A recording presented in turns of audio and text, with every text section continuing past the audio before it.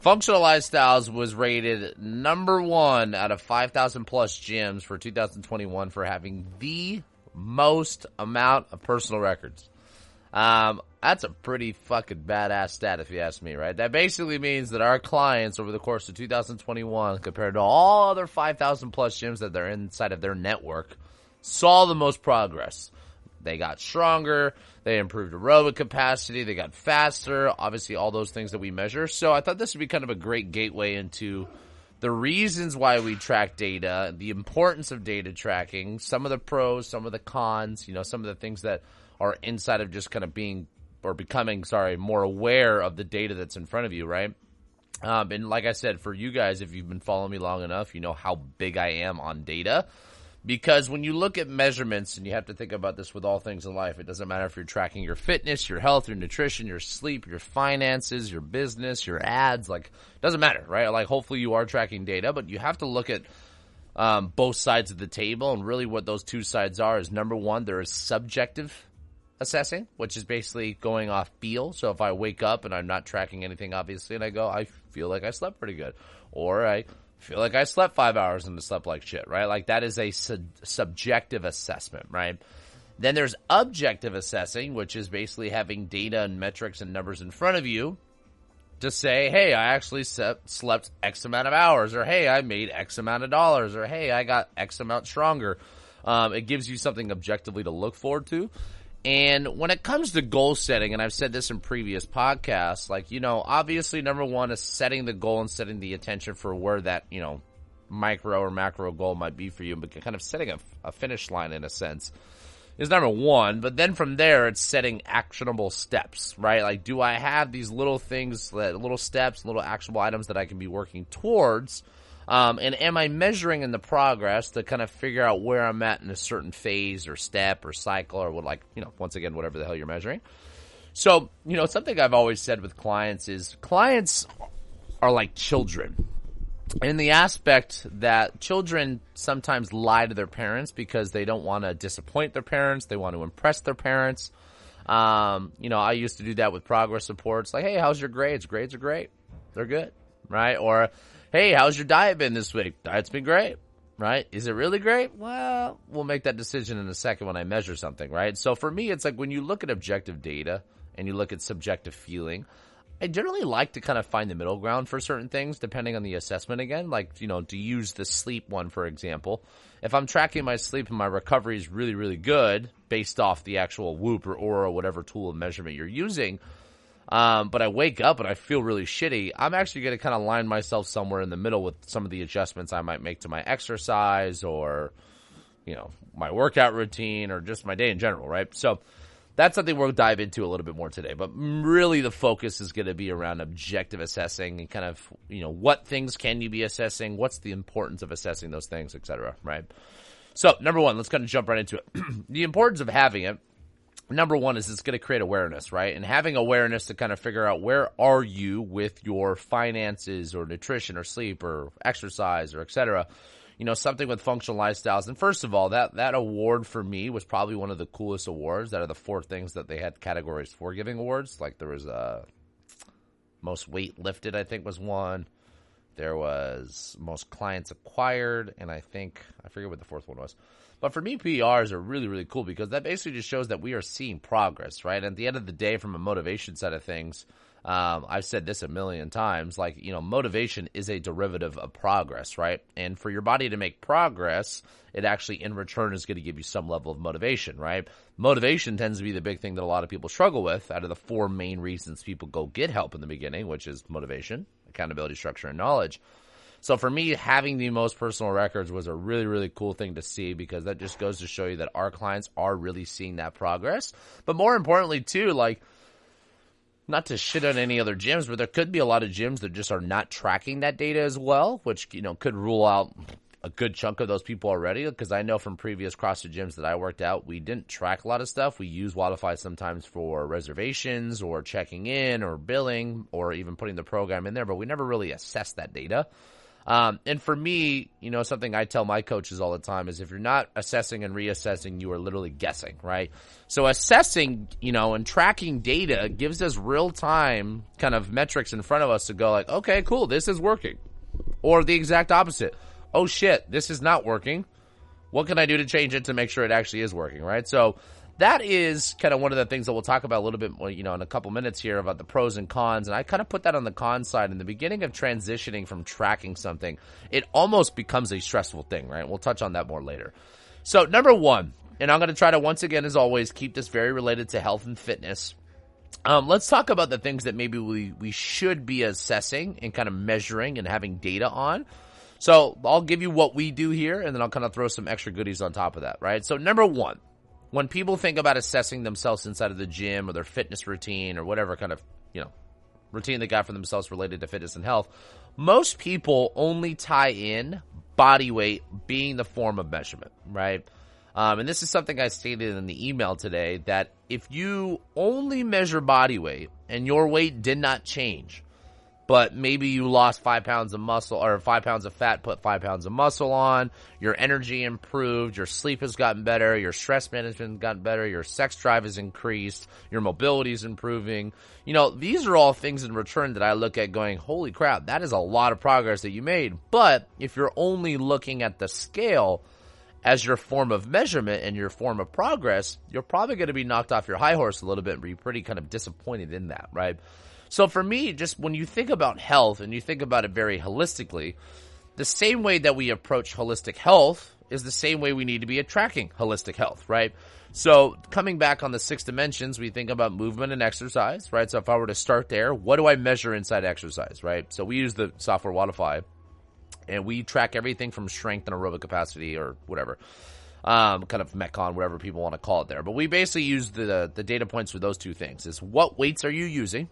So, for example, if we have a 4x5 box squats like we do today for today's workout, and last week you did 200 pounds for all 4 sets, or you did 200 pounds for 2 sets, let's say, and you did 200 pounds for all 4 this week, that would be 2 sets of you being at a PR because that is more volume at that same weight that you did. Or if you now did 205 or 210 at 2 sets instead of 200 like the previous week, that also would be a PR because you're doing more weights, which in return you're doing more volume. So number one is always, it's nice to kind of track the weights. Second thing that we can track inside of our workouts, and this is going to be more related to aerobic capacity and speed and kind of the conditioning aspect of things that we do, is tracking, for example, if I'm going on a run, I'm tracking my pace, I'm tracking my distance, I'm tracking my breath rate, my cadence of steps. If I'm doing something inside of the gym that's like, 30 kettlebell swings and 30 box jumps and 20-20 and 10-10, and we're doing that for time, and it takes me 10 minutes to finish, and then next week it takes me 9.5 minutes to finish. Cool. You took 30 seconds off. You improved your speed, and in return, some level, your aerobic capacity. Obviously, if you're riding a bike or you're doing Peloton or you're swimming, like there's so many things that we could be measuring. So when it comes to exercise and kind of dimension number one, you have to remember this. In order for your body to actually progressively overload correctly, you have to know what you're measuring against. Going into the gym and going by feel will work for a certain extent in the beginning, but really to see that true progress that you want to see based off the intentionality and the goal that you have set for yourself, you want to be tracking the weights that you use and the times that you get on these workouts and the pacing and the heart rate, and the more variables you can throw in it, the better, depending on how detailed you actually want to be with it. Because then every single week you come back to those workouts, you can measure against what you just previously did and try to add a little bit of that, right? And this is something I was just talking about either last week or the week previously, that measuring that and kind of knowing how to progressively overload is really, really important to see that progress to improve your strength and to improve your speed or your pacing or aerobic capacity because you had the measurement in front of you.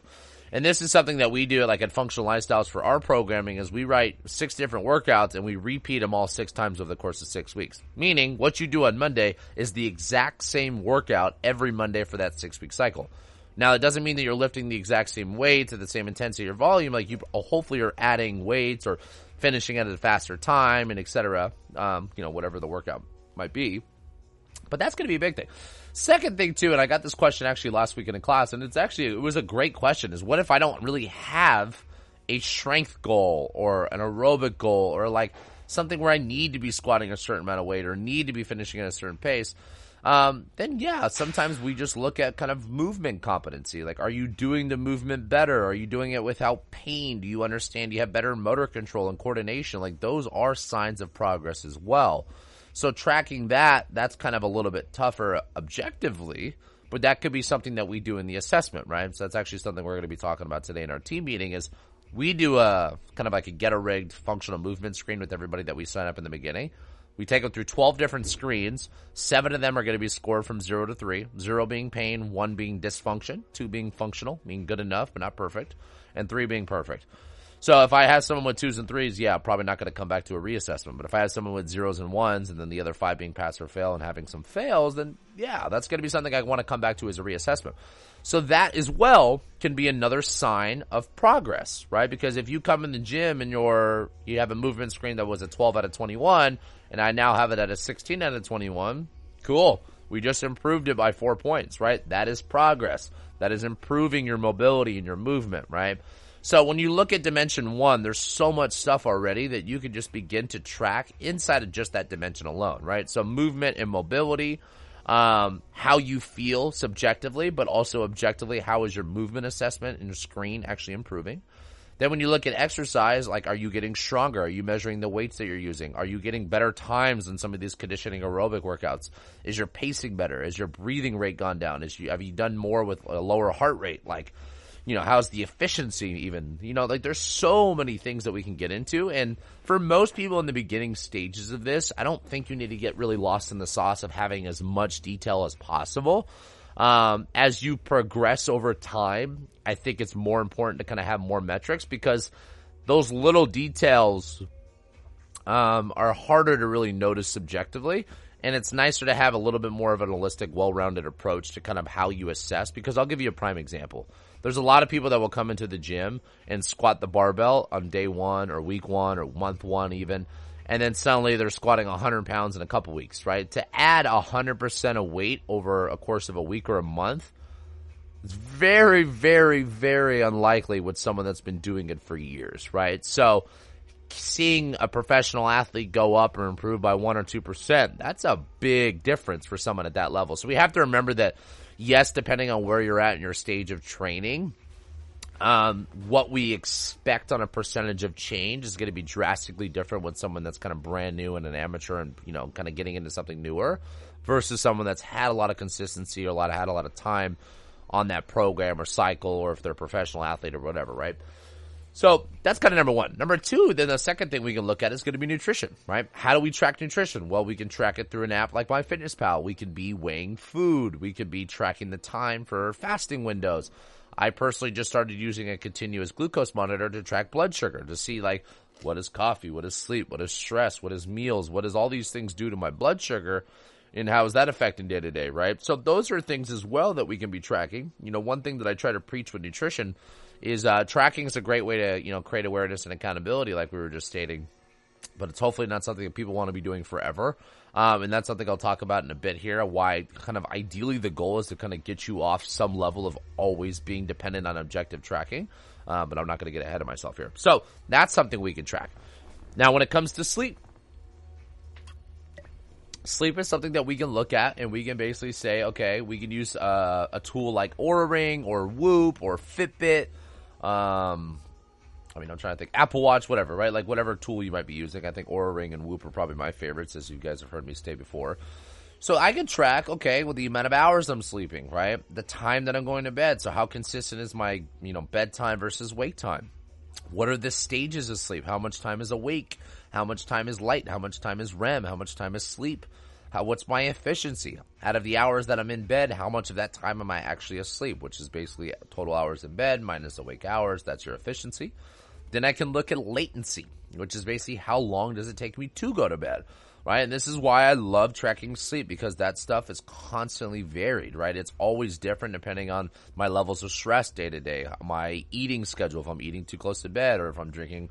Last night I had 3 glasses of wine instead of my normal 2. Like, those are things that it's nice to kind of have that tracking and that data in front of me, because I can objectively make those decisions based off the data that I have in front of me, right? So that's something that we can be measuring with our sleep, right? Then we look at stress, right? How do we measure stress objectively? Not an easy thing. I think one of the only analytics, like metric data points that we have on it is probably heart rate variability or even breath rate to a certain extent. If your HRV starts to kind of tank, that means that maybe your body is sympathetically becoming more overloaded. It's more stimulated than it should be. So if you start to see over time, days and weeks at a time, that your HRV is slowly dropping, or your kind of overall average over that month or week is dropping, then yeah, that's a sign that your body's a little bit more stressed out, or it's a little overworked, or it's malnourished, or it's underslept, or whatever obviously kind of stress department we're looking at there. And then when you look at the bottom two, obviously with the 6 dimensions, when you look at community and you look at environment, you look at your mindset, now trying to measure something like that objectively, not going to be the easiest thing. I think that's where you really get to some subjective stuff. But I think objectively the way that you kind of measure that is you're taking your subjective stuff and you're tracking it, right? So if I am working on stress management because my mindset's in the wrong place or the community's bad around me or whatever, right? I'm journaling, right? I can look at my journal and reassess my journal entries from a week ago or a month ago or a year ago and see like, hey, where was I at in my headspace? And now based off what I'm tracking and writing down, does it look like I'm moving to the right side of the continuum? Does it look like I'm actually improving on how I approach my thing and where my thoughts are and where my mind's at? So you can, but it's a lot harder to, right? So now let's kind of transition the pros and cons of why I'm such a big fan of data tracking and where you should hopefully be taking this over time, right? The pros, number one, like we just opened up with in the beginning of today's conversation, is it creates awareness, right? So it kind of puts a number in front of you. So it gives you something to like objectively to go, okay, this is where I'm at currently, or this is where I'm starting. And based off whatever my goal is for myself, this is the gap between these 2 points, right? So if I want to be able to sleep more, I want to be able to improve my deep and REM stages of sleep, okay, as soon as I start tracking, you have a baseline, and then whatever the goal is, the gap between it is the work in the process you need to be focused on, right? Or if I'm trying to eat 200 grams of protein a day and I start tracking and I'm only eating 90, cool. You have 110 grams a day that you need to be able to kind of fill to get to your goal.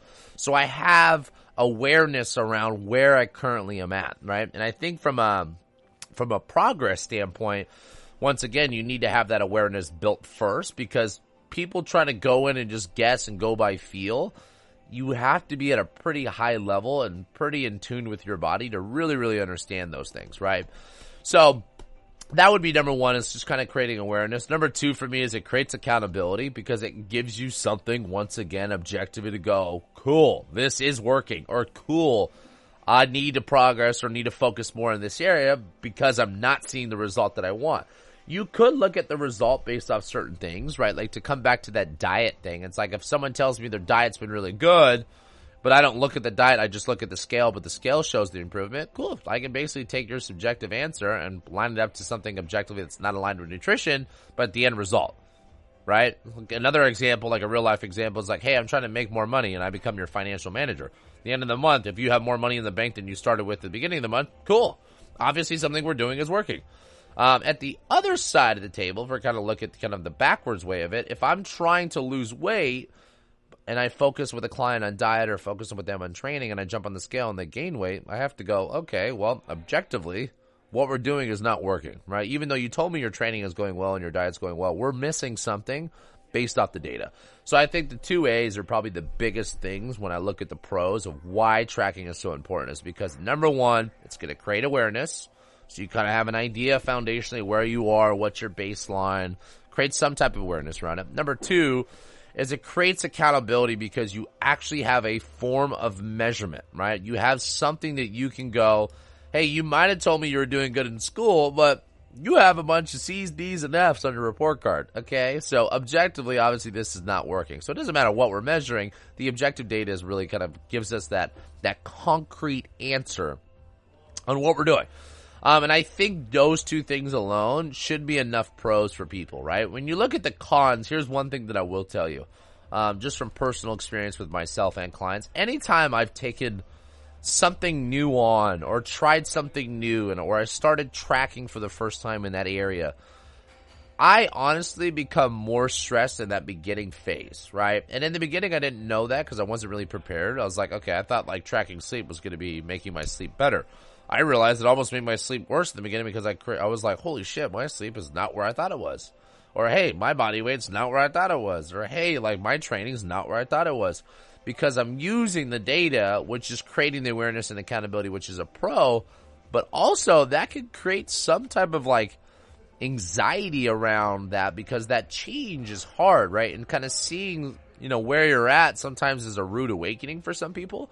I think a lot of people think they're in a great place or think they're in an okay place. I've had plenty of clients that go in for their initial assessment with us and they're like, yeah, like, I think I'm doing pretty well in my diet, my training. And then I put them on the body fat scale and the scale, with the InBody, and their body fat percentage is 40 plus. I'm like, okay, well, there's no way in hell your training and your nutrition's really as good as you say it is if your body fat percentage is at 40 plus, right? Or there's no way that you're saying that you're doing a great job of stress management and all these other things if X, Y, and Z is showing otherwise, right? Like, so it does create some anxiety in the beginning because it goes like, it's kind of like an oh shit moment for a lot of people. So that's one thing that I always kind of tell people is like, just kind of buckle your seatbelt a little bit in the beginning and understand that the transition phase of this will be a little difficult. It will be a little bit of a rude awakening and will be a little bit of like, oh, I did not realize I was there. I thought I felt like I was in a better place than what this is showing me or whatever number in front of me is showing me, right? So I didn't want to make it too long. I want to kind of make today a little bit shorter. Really, I wanted to say congratulations to the clients and everyone that's part of Functional Lifestyles because that award being rated number 1 out of 5,000 plus gyms is a really, really, really cool stat for me. Great job to the coaches as well because obviously the coaches pushing the clients and something that, this data tracking, what we're talking about today, having the data and telling where people are and trying to get them to become a little bit better, it just shows that obviously it's working, right? So the programming, the coaching, and the clients and the community that we have, like super, super, super grateful to be a part of this. And more importantly, like just to see it from the outside because I, to be transparent, don't do that much coaching. For the group classes. So for me, it's like, I don't want to sit here and take a bunch of credit for it because that's something that you guys as clients, that the coaches, really are the bread and butter of everything that we saw. So really, really cool to see. Super proud of everyone that's really a part of that. Honored to be able to get an award like that. I think it is honestly one of the coolest awards that we could have received. It just goes to show you all the progress that's being made. And just to kind of wrap it up with data tracking, just remember, you cannot hack what you do not track. So if you want to become richer, you want to become leaner, you want to become stronger, you want to become more grounded, you want to become whatever it is, track the data around that subject, right? And over time, the last thing I kind of want to leave with you guys, over time, the end-all goal would be to kind of get yourself into a really in-tune place, right? Where you're subjectively just kind of on the money based off the objective, right? So now it's not going to be something that needs to be a requirement, but like to kind of use the nutrition example, it's like I don't want to be tracking calories and weighing food my whole life, right? So I've done it long enough through previous competitions and previous kind of diets or when I took things more serious and then got to a point where I became more intuitive. Training, I went through waves of going like strength by field and getting back on a structured program. So just like coaching is the same way I look at data tracking. You don't need to do it forever. Do it to create awareness, do it to create accountability, do it to create change. Once you start to see the change and you see the habits kind of develop over time, then maybe back away. And if you feel like you're starting to slip, get right back into the data tracking, get right back into the coaching, get back into the structure, get what it is, use it cyclically, use it when you need it, but do not create a dependence around the need for data tracking, around the need for objective things, right? Like you don't need to track all your profits and expenses at the end of the month. If you look at your bank account and it's higher than it was before, you're doing something right? You don't need to track everything because if you get on the scale and you're losing weight or you're building muscle or if you get in the gym and you feel stronger and you're moving better, then like, yeah, subjectively you're going the right direction. You don't need to have all that objective stuff all the time. Now, just like obviously to wrap up this podcast, I am a huge believer of it. Track as many things as you can in the beginning phases of it. Get used to the adjustment that's going to follow suit. But more importantly, use the data. Use the goal that you have in place. Find the gap between these 2 points. Build a plan. Set actionable steps towards it. And use the data to kind of phase you through your training. And that's a big thing, right? All right, guys. Well, we got I think the last one. Oh, no, I got two more. So two more before we wrap up the year 2021. I know we're entering into Christmas week and New Year's week, so I will still try to get this done. I might maybe do it on a different day. But just to wrap it up, thank you for everything. I'm super grateful for the award. I'm super grateful to be a part of this community and see this kind of stuff from the outside. It just really makes me happy to see the progress that you guys are all making. And once again, thanks for listening. Catch you guys later.